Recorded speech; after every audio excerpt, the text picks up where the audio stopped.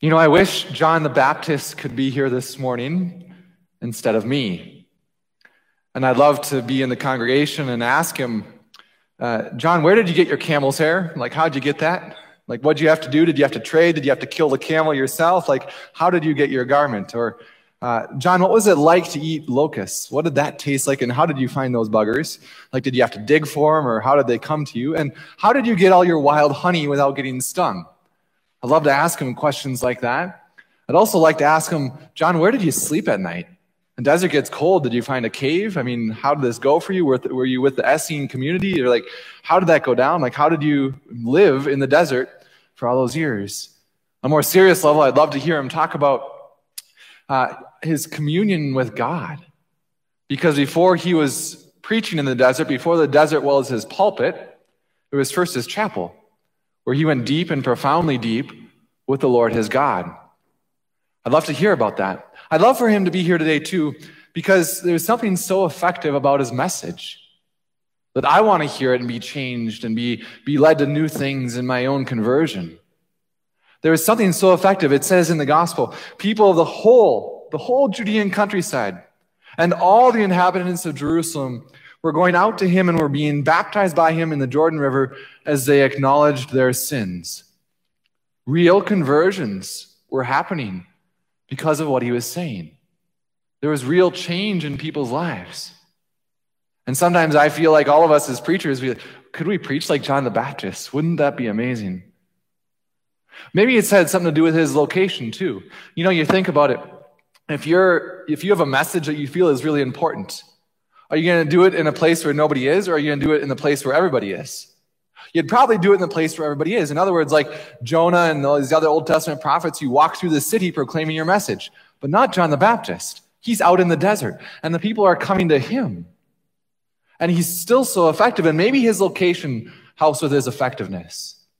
And maybe if we ponder that location, it can help open our hearts today too to God's word.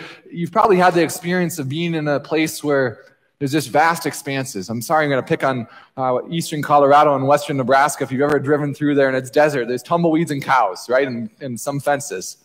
And you drive through it and you can see for miles as you come up on these hills and you go down in some of the valleys. Or maybe you've had the experience of downhill skiing and being on top of a mountain, or simply being in an airplane and being able to see for miles, or the boundary waters at night when you can see the stars. These experiences of the transcendent, of something bigger than us that makes us feel small, so it opens us to something in our hearts. Maybe that's what that desert experience was like. And that's why when the people were coming out, they were already having this reaction to the location that opened them to effective preaching. And then when they heard really effective preaching, they actually had a reaction, an action, that they did a ritual event. They did a ritual thing. It was a new thing. There were ceremonial washings in Judaism, but not for the forgiveness of sins in one time, like John the Baptist was preaching. So effective, it caused them to be aware that they didn't have what it takes. So effective to be aware that they knew that they needed conversion, and then they did something about it. That's why I kind of wish he could be here so we could all hear that. The reaction to John the Baptist was repentance. And this word metanoia, conversion, a changing of mind, literally a turning of the mind from one thing to another. And they realized they had real change in their lives. I want and need that in my own heart. Maybe you do too. So very aware of our need, my own need for conversion, my sin failures. The good news is God wants that for you too. That's what our second reading from Peter proclaims. Not wishing that any should perish, but that all should come to repentance. God wants our conversion. He's working for us more than we are, reaching out, sending us grace. Last week, the homily theme was 3 words, sinners on watch. We reflected on our identity as Christians. We don't say we're dirt and dust and worms. We say we're God's beloved children, but we're very, very much in need of a Savior. We're sinners. We're very much aware that we don't have what it takes. That's who we are as Christians, sinners on watch.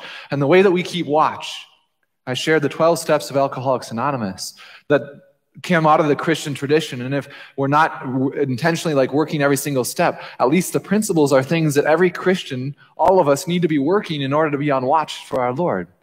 being aware that we need a Savior, aware of our failings, ready for Him to help us, doing an examination of conscience, going to confession, making amends, repeating, and then going deeper in prayer. That's what we all are invited to, a path. That's how we keep watch. I'd like to talk about one of those steps in particular today. One that I wish John the Baptist could be preaching about, because it's a step that's really, really hard for us. It's step 5. We admitted to God, to ourselves, and to another human being the exact nature of our wrongs. Gosh, we really struggle with confession, don't we? It's hard for us to do that. It's hard for us to go to that sacrament, even though it's incredible, it's good news. It's still hard for us to go. It's hard for us to acknowledge our sins and failings and then go be baptized in terms of going to confession. That's why I wish he was here, but I'll still give it a try. I'll still give preaching about those two that a try. And I think there are 2 images today from our readings that can help us maybe be more open to that sacrament.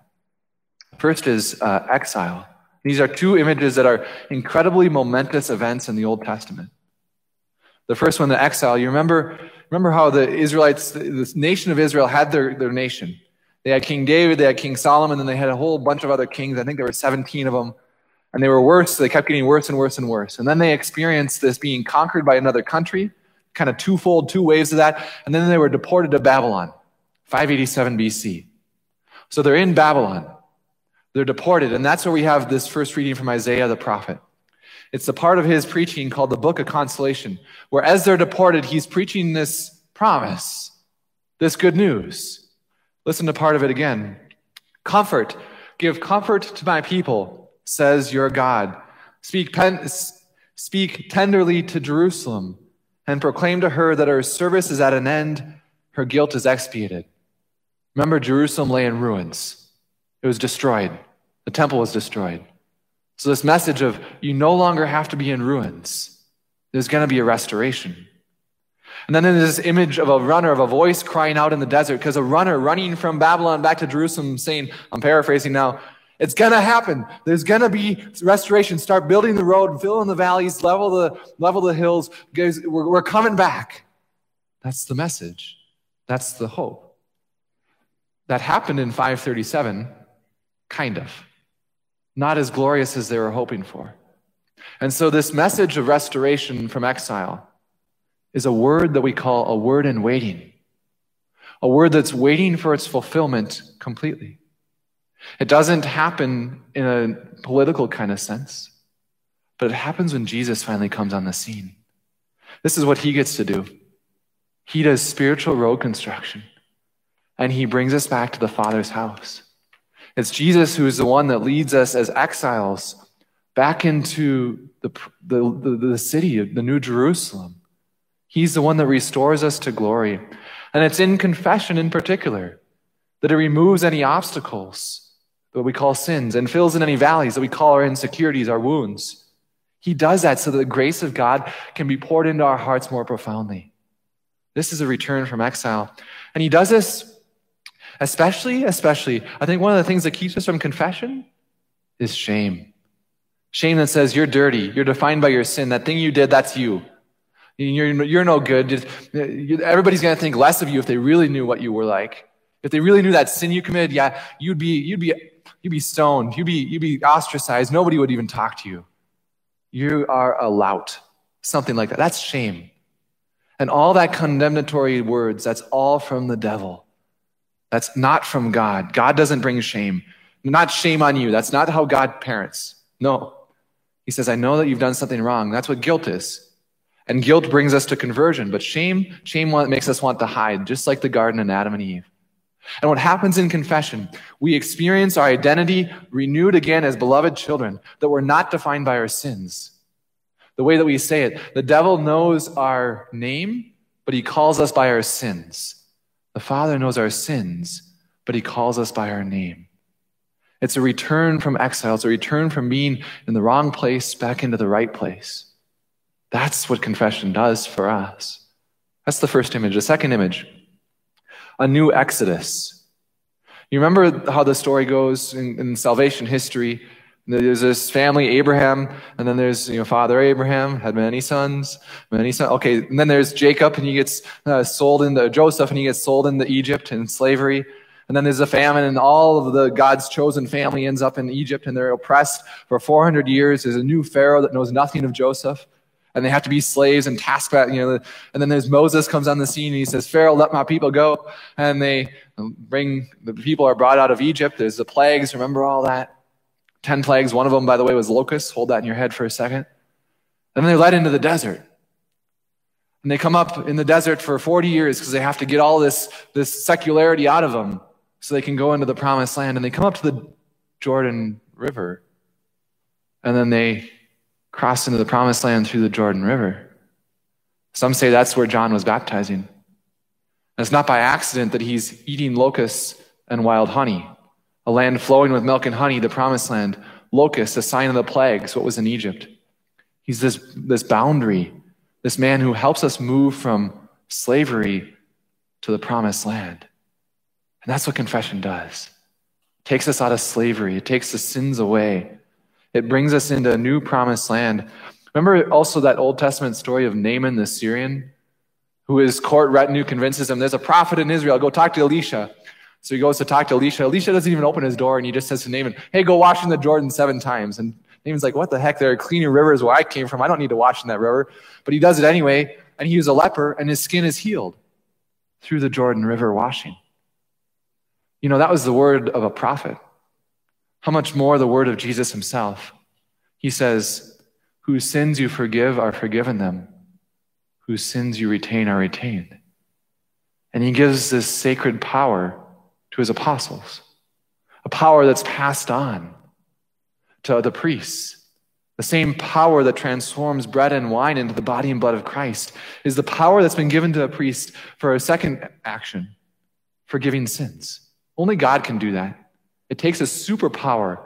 And so there literally is a reconfiguration of the soul of the priest at his ordination so that he has that superpower so that when he says the words absolution and means them, a person's sins really are taken away. That's the gift. That's the power that God has given. That's how we go from this new exodus out of slavery into freedom. I was struck this week as I was reading the catechism passages on confession. Catechism passage 1470. It talks about how hard it is to go to confession, and it is. And in a sense that when we go to confession, I'm going to paraphrase it a little, we put ourselves on trial. We are our judge. We're judging ourselves and saying, I'm guilty. I've done that thing. But then the catechism goes on, and it says, for it is now, I'm quoting, in this life that we are offered the choice between life and death. We're offered that choice to do that. And it is only by the road of conversion that we can enter the kingdom, from which one is excluded by grave sin. In converting to Christ through penance and faith, the sinner passes from death to life and does not come to judgment. In other words, by voluntarily putting ourselves in judgment and saying, God, I've done this, I need your mercy, we experience like non-judgment at the end of our earthly life when all of us face Jesus the judge. By saying, doing the hard thing now, in other words, we don't have to face the hard thing later. I'm kind of making that more simple. But by saying, yes, I've done that thing, and I need your mercy, and receiving God's mercy, when we face the judgment of God, that's blotted out. It's wiped away, and we pass from death to life, and we're with the Lord. I wish John the Baptist, again, I wish he was here so that he could preach about this, so that we could be even more convinced in what I'm saying. Something about him, maybe his radical passion and love for God, that would radically turn our hearts to really have a conversion to this sacrament. I've preached about it before, and maybe it's helpful to reflect on the honey part of the sacrament of confession, where it's free, anonymous, confidential, personal advice that I can't get. Where else do you get that? Nowhere. It's a sacrament that the grace literally transforms our personality with time, transforms our inner being, changes who we are, takes a weight off our shoulders, restores us to the Father, transforms us and the grace of humility. Yes, it's hard to say what we've done, but there's the growth in humility by being able to name it and claim it and offer it to God and ask him to remove that obstacle. And so we grow in the most essential virtue to holiness, to humility, by going to this sacrament. The honey, that it's also the place where our consciences are formed so that we know better right and wrong, especially in a complex world. The honey, that it's a divine initiative. God himself started it. Christ himself gave us this sacrament, and he didn't intend it to be kept up on the shelf and never used. No, that would be silly. That would be illogical, and Jesus isn't illogical. He gave it to us because he knew we would need it, and he wants us to use it, this power to forgive sins. And I've also shared the honey, the sweet experience that as a priest, I hardly ever remember what a person has done. And I never, ever think less. I've heard about 5,000 confessions, and I've never thought less of the person.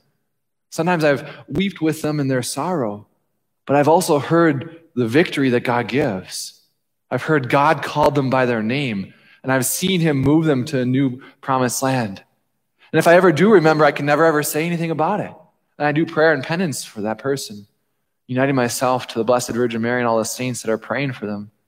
This is what the priest sees. This is the honey. Maybe I know I've also shared the vinegar, a little bit of a spice this morning, that it really is the case that our church teaches based on the solid teaching of St. Paul himself, that if we're aware of grave sin in our souls, we need to deal with that first in confession before we present ourselves for communion. This is the teaching of the scriptures in the church. And missing Mass on a Sunday for something other than sickness or a car accident or something, that's a grave sin. And yet we lollygag up to communion like nothing's wrong. No, this is what our church teaches. And St. Paul himself says, whoever eats and drinks the body and blood of Christ without discerning the body drinks condemnation upon himself. This is the vinegar. This is why we go to confession. This is why it used to be that every Saturday evening there were tons of people at confessions and parishes, not because they were all sinning mortally every week, but they had an understanding of sin.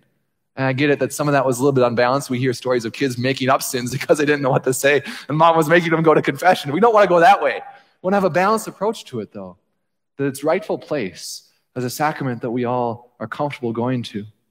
A little bit of vinegar, too, that if we die in a place of grave sin, unrepentant, we are excluded from heaven. That was a catechism passage, and it's mentioned at least 3 places in the New Testament. That's the vinegar. Maybe a little hellfire and brimstone to help scare us into the confessional. I don't know. I prefer to draw with honey. But this is what we're invited into this morning. This is the good news. The first words, the beginning of the gospel of Jesus Christ, the Son of God. The word gospel, euangelion, means good news, glad tidings. The one who takes away the sins of the world, the Lamb of God. I'm not saying this to shame anybody. I'm saying all this to draw us. That in maybe the intercession this week of John the Baptist, that we'd have that conviction that I want to do a ritual action for the forgiveness of my sins. That's why we've made confessions available outside, because I want nobody to feel like they can't come. My own life, confession, saved my life. Don't know where I'd be without it, and no, I wouldn't be a priest. It was a retreat. I remember one particular experience that changed my approach to confession. It was a retreat experience that was being held at St. Scholastica. I remember it was Storm's Den. I remember the priest that heard my confession. I remember going back into adoration afterwards, reading Psalm 37 for my penance and just weeping, realizing that God wanted to restore me, and that he was blotting out my sins and he didn't see me as my sins. From that moment on, I've started going to confession every 1 to 3 weeks. And it's been the thing that has transformed me more than anything else. Adoration along with it, those two. And of course, the Eucharist, those two. But it's been something that's been transformed my life. And I know I wouldn't be nearly as virtuous as I am if it wasn't for God's grace in that sacrament. So concretely this week, 2 things. First, pray for John the Baptist's intercession, that he would really convict us in a way that's powerful, that we really have a love for this sacrament. The second thing, there's a song that we used this week as happened to be the week for our sacramental prep for confirmation, that we also looked at confession. There's a song that had come, it's called Run to the Father by a musician named Matt Maurer. Run to the Father by Matt Maurer. If you just type in Run to the Father Matt, it'll be like the first thing that shows up on a search engine. But listen to that song, and my soul needs a surgeon. My heart needs a friend. I'm running to the Father. I fall into his arms. I'm kind of paraphrasing the lyrics. But maybe that song will help move you too. To really appreciate that my soul really needs a surgeon. And this is a place where I experience a new exodus, a return from exile. My last thought is this, is that so often in my prayer is that I would not be any kind of obstacle to people availing themselves of this sacrament. So I pray, Lord, if there are things in my personality, if there are ways that I've said things or done things, let me see that and let me see it soon so that people have no fear of coming to confession. They don't have to drive to a different parish. And then my prayer is, Lord, if there's anything in me that's a permanent obstacle, move me on to a different parish so people can trust their priest, so they can really fall in love themselves with this sacrament, so that they can know the power of your love and your mercy. So I pray that often, almost every day, that people would really, really love this sacrament of confession, this fifth step that's often so difficult. So that's the grace. We move from sinners on watch to sinners redeemed through the sacrament of confession. And the grace we pray for today is a deep and profound conversion and love for the sacrament of confession. Amen.